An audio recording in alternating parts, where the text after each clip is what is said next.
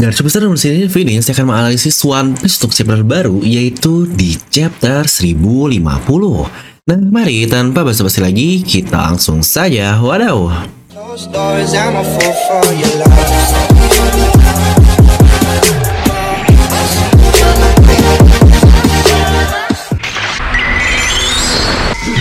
Dan seperti biasa, sebelum lanjut video ini jangan lupa untuk subscribe dan juga nyalakan bel notifikasinya ya. Karena kalian tidak akan tertinggal informasi menarik seputar One Piece hanya di channel Devil Nomi. Saya pastikan sebelum kalian komen, kalian tonton video sampai habis. Jadi tidak ada informasi yang miss dan juga yang setengah-setengah. Nah, seperti biasa, kita akan breakdown lebih dalam apa-apa aja nih yang terjadi di chapter 1050 kemarin. Terutama tentang bagaimana sebuah arc yang sudah lama sekali berakhir di chapter dengan angka yang bagus juga, yaitu 1050. Lagi-lagi buat yang belum tahu alurnya seperti apa, kalian bisa langsung lihat video review terlebih dahulu dengan klik kartu di atas kanan ya.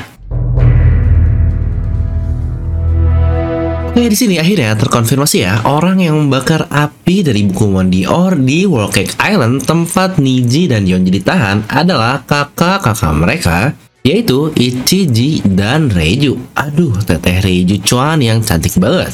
Nah, tapi dengan ini sejujurnya kita malah mendapatkan satu misteri yang lain. Siapakah orang yang datang ke kota coklat lalu? Ya, emang kebiasaan Oda lah, dia suka bikin kita kepancing sama satu hal, padahal itu adalah hal yang sangat berbeda. Seperti ini contohnya, Ichiji dan Reiju datang ke World Cake Island, tapi yang diperlihatkan dua kaki penyusup itu adanya di kota coklat. Yang notabene sebenarnya jaraknya cukup jauh loh antara World Cake Island dan kota coklat tersebut. Dimana Oda pun akhirnya memainkan hal yang sama, mulai dari jumlahnya yang juga ada dua orang, yang bahkan setelannya pun terlihat cukup mirip, yaitu lumayan formula. Tapi rasanya cukup aneh kan kalau dua orang di kota coklat itu adalah Ichiji dan Reiju, yang akhirnya mereka tiba-tiba ada di World Cake Island dengan waktu yang sangat singkat sekali. Yang pasti ini adalah orang yang akan berbeda. Kira-kira kalau menurut kalian siapa nih kedua orang tersebut? Apakah anggota si Pino, Lucy, dan kawan-kawan, atau bahkan itu Kurohige? Kita masuk ke chapter dimana di sini benar-benar terlihat Oda buat Kaido tenggelam ke inti bumi dengan sangat cepat sekali.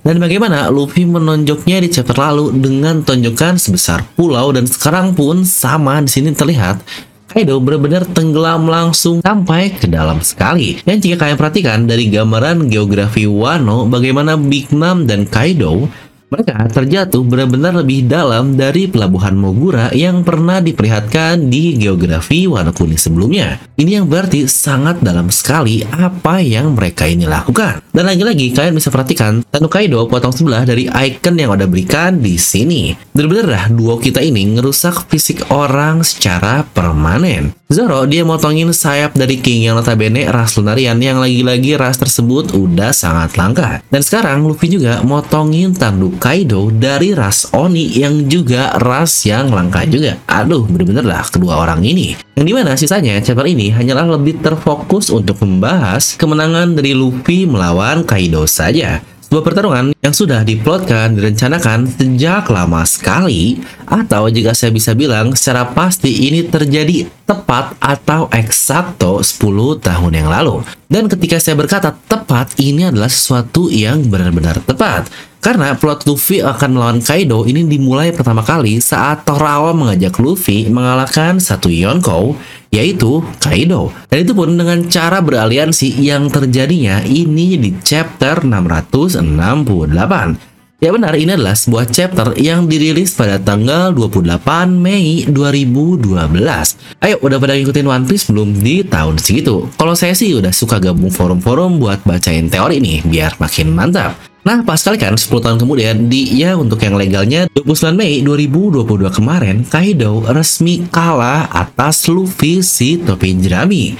Bagaimana narator pun mengumumkan kemenangan mereka yang, wah ini sih gila banget. Oda emang orang yang sangat-sangat detail sekali untuk hal yang sebenarnya ini sangatlah sepele. Dimana dari sorakan kemenangan ini kita melihat rival dari Luffy bersama orang nomor 2-nya, Kid dengan Killer dan Lau dengan Beppo. Tapi Luffy, ada Zoro. Waduh, ternyata Zoro masih ZKK. Bukan Zoro kill Kaido, tapi Zoro ketar-ketir. Karena Frankie bilang tubuhnya semakin dingin dan tidak sadar. Apakah dia akan mati? Dimana untuk Luffy sendiri kita melihat wajah senyumnya ini yang benar-benar bikin adem banget. Lihat senyum Luffy yang seperti itu. Yang di sini terlihat Luffy sudah diperban saja yang entahlah siapa yang merbanin Luffy ini. Yang dimana kemenangan Luffy dengan senyum ini sebenarnya sudah sering menjadi penghias harmoni tiap penutup dari arc dan kemenangan dari Luffy Senchou. Tentunya Luffy versus Doflamingo yang kita lihat, lalu juga Luffy versus Crocodile dimana dia tersenyum, yang ini sebenarnya luar biasa banget. Sebuah harmoni yang Oda bawa dari sebuah kemenangan. Lalu pasti yang menjadi pertanyaan kita semua adalah ini, apakah Big Mom dan Kaido mati? Oke, ini adalah hal yang sangat-sangat menarik sekali. Jika yang sebelah ini Kaido dan sebelahnya ini Big Mom, maka selama ini Big Mom sudah tenggelam dalam magma setidaknya ya selama beberapa menit lah. Lalu bagaimana? Apakah tubuh mereka benar-benar kuat untuk menahan panas dari magma tersebut? Nah ini nih nyambung juga sama banyaknya pertanyaan ke saya terkait dia kan nggak sadar bang. Harusnya hakinya pasti nggak aktif dong, yang berarti Big Mom dan Kaido tamat ya, mereka pasti mati. Ya benar, haki mereka jelas tidak aktif karena mereka sedang dalam kondisi tidak sadar. Tapi tidak pasti juga haki ini sebenarnya dapat menahan panas magma secara terus-menerus. Tapi selain itu, kita pun tahu kan, tubuh Big Mom dan Kaido ini sudah sangat keras dan sangat kuat sekali.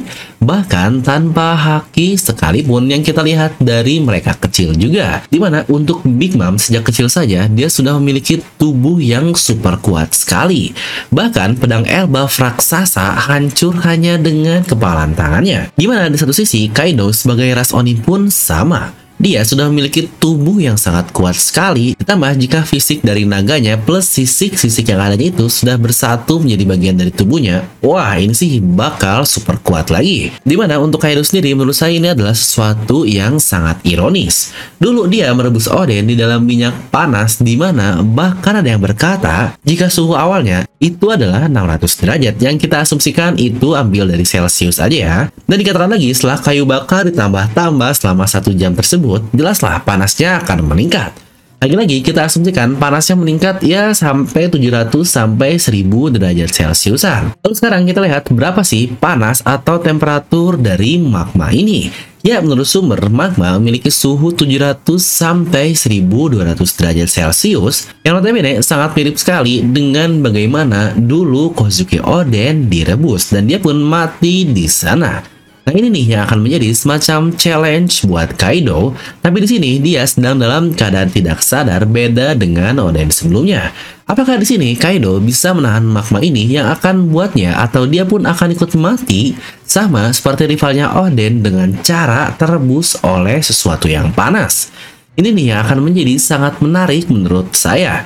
Yang di lain sisi, permakmuan ini udah berkali-kali Oda katakan ke kita bahwa itu adalah salah satu material terkuat di dalam sebuah penyerangan. Oda mengatakan itu dari Vivre Card milik Akainu atau Sakazuki. Yang kita lihat sendiri, Shirohige saja kehilangan sebelah mukanya karena magmanya. Lalu Kaido dan King pun mereka menggunakan serangan magma sebagai kemampuan akhirnya, dan sekarang mereka terbakar oleh magma. Bukankah itu lagi-lagi foreshadow yang baik untuk plot akhir yang Oda ciptakan? Atau jangan-jangan akhirnya Oda membuat plot lain di mana Big Mom dan Kaido akan selamat karena nanti letusan gunung yang ada di lautan itu akan memicu gunung lain untuk meletus yang ada di Wano Kuni. Yang tidak lain dan tidak bukan, itu adalah Gunung Fuji yang belum pernah terjamah dari awal arc Wano Kuni ini. Dimana mungkin nanti Big Mom dan Kaido terlempar dari situ dan terselamatkan dari tubuhnya yang harus terpendam oleh magma dalam waktu yang sangat lama. Dimana menurut saya letusan gunung ini pula akan menjadi titik balik bagi Wano Kuni untuk membuka batasannya tersebut. Ya, ketika gunung sudah meletus, maka itu sudah pertanda untuk menyiapkan sesuatu yang baru, yaitu untuk membuka kembali batasannya yang sudah ditutup selama ini. Dan jika kita ingat pelajaran SD dahulu, ketika hasil dari gunung berapi ini atau magmanya ini, dia akan buat tanah menjadi lebih subur lagi setelahnya. Yang kita juga tahu kan bagaimana Wano Kuni ini sekarang akibat pabrik buatan Orochi dan Kaido. Wah, ini benar-benar sesuatu yang lagi-lagi saling harmoni. Dan apakah kalian sadar juga hebatnya Oda, dia siap membuka batasan Wano Kuni ini sama halnya dengan bagaimana negerinya sendiri alias Jepang yang notabene Wano Kuni akhirnya akan kembali membuka batasannya untuk pertama kalinya. Terutama bagi turis asing setelah 2 tahun lockdown akibat Koronskoi. Waduh banget nih, God Oda banget pokoknya. Nah, dengan Jepang dibuka ini, apakah ini saatnya kita OTW ke Jepang ya buat premiere movie red? Mantap banget. Nah, jadi itulah yang bisa saya bahas dari breakdown chapter 1050, dimana beberapa hal terkait Denjiro dan Momonosuke sudah dibahas di review kemarin yang mungkin kita akan mendapatkan satu pertanyaan besar lagi. Apakah arc Wano lebih baik dari Marineford? Sejujurnya, jika flashback Kaido berhenti sampai kemarin di chapter 1049, wah ini sih saya akan cukup kecewa. Karena kita akhirnya jadi masih tersimpan misteri yang masih menggantung cukup lama dari Kaido. Tapi ya tunggu sajalah, arc Wano ini kan belum benar-benar berakhir sampai Luffy dan kawan-kawan pergi meninggalkan negeri Wano. Yang sama lah seperti arc dari Marineford, dimana keepikannya mulai terasa saat akhirnya S yang diramalkan akan berhasil kabur, dia malah mati mengorbankan nyawanya untuk menolong kapten kita. Lalu juga tambahan dengan matinya Shirohige dan juga Kurohige yang mendapatkan kekuatan baru. Yang di akhir banget munculnya Yonko lain alias Shanks yang menghentikan perang di sana. Kira-kira kalau menurut kalian kayak gimana nih? Kalian bisa langsung tuliskan pendapat kalian di kolom komentar di bawah. Dan seperti biasa, semoga kalian terhibur dengan video ini. Like aja kalau kalian suka, dislike aja kalau suka, jangan lupa untuk subscribe dan juga share video teman kalian. Gue udah pamit, and I'll see you guys next time.